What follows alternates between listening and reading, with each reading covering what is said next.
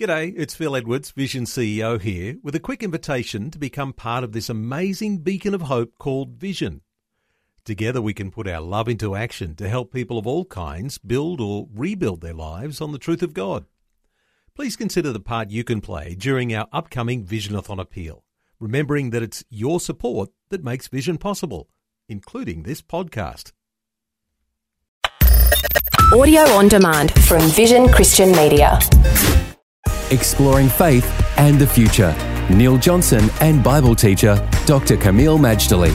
After covering a lot of ground talking about Christian formation of Europe, we've been talking about this past 100 years and 2 world wars. Well, after the Second World War, Kameel, people thought that we could get together and try and solve some of the messiness and those nations going to war against nations within Europe.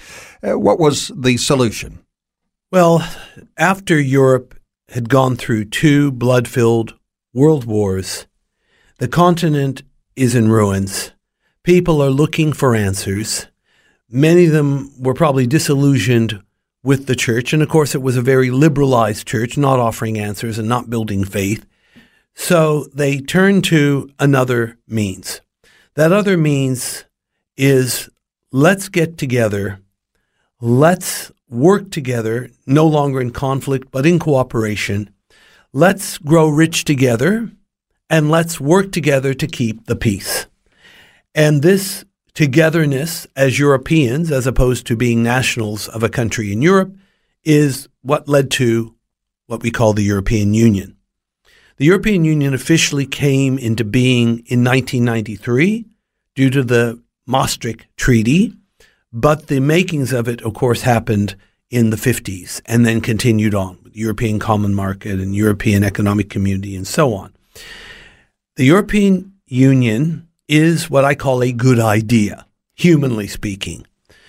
Work together, cooperate, support each other for the purposes of prosperity and peace. And on top of it, let's have a whole range of human rights. In fact, the most codified system of human rights ever known in history. Now, all that's a good idea.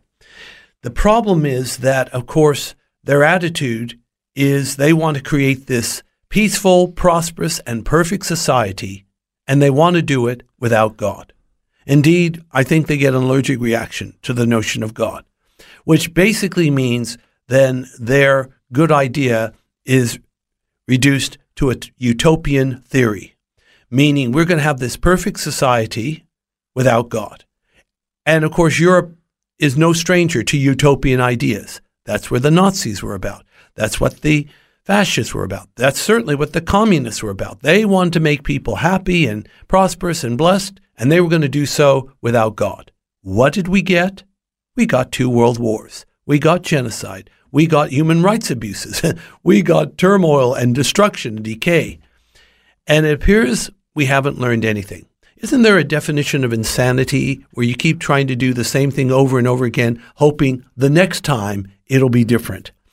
That's where it ended up in Europe so far. So the idea of cooperation without God in the picture, given there are biblical precedents, is not likely to be successful. Well, no, it's not. Because unless the Lord builds the house, the psalmist said, they labor in vain that build it. So if God's not in the picture, is destined for ruin. And hence, because Christianity was so much a part of European identity, but now there's a hard case of denial that Christianity had anything to do with Europe, that kind of fantasy and untruth can only lead to failure. Faith and the Future with Neil Johnson and Dr. Kameel Majdali from Teach All Nations. For more from Dr. Majdali, including books and DVDs on prophecy, Bible commentaries, plus today's and other episodes of Faith and the Future, go to vision.org.au. Thanks for taking time to listen to this audio on demand from Vision Christian Media. To find out more about us, go to vision.org.au.